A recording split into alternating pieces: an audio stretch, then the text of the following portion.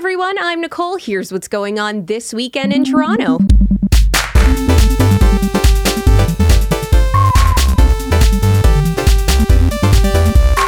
The Thanksgiving long weekend. Usually this time of year, we enjoy the leaves and gorge out on food with family. However, Premier Doug Ford and the provincial health officials are encouraging everyone to only celebrate Thanksgiving with members of your household. This, of course, being because COVID cases continue to be on the up and up these days. You can still have turkey dinner. It just means more turkey for yourself. Pair it up with some mulled wine and really get yourself in the spirit of laying indoors and not doing anything. But if you do want to get out and do stuff, at City View Drive-In on Friday, The Edge is hosting a show with Bluestones, JJ Wild, and Ferraro. Then Division is back performing on Saturday and Sunday. If you want to do something kind of fall-y, the Fallen Leaves TO, that's still going on all weekend long at Bathurst and Richmond. They have wine tastings, pumpkin paintings, or just drinking by an outdoor fire. You can do any of those. If you want to get out and enjoy the leaves, Active TO is still happening from Friday to Sunday. Major parts of the lakeshore will be closed, as well as large parts of Bayview. So you can bike, walk, or you can go on one of those weird scootery things that just sort of roll. I don't know. I would probably die a hilarious death on one of those things, but I've seen others use them, and if that's your jam, make sure you use it on the open lakeshore before the snow comes.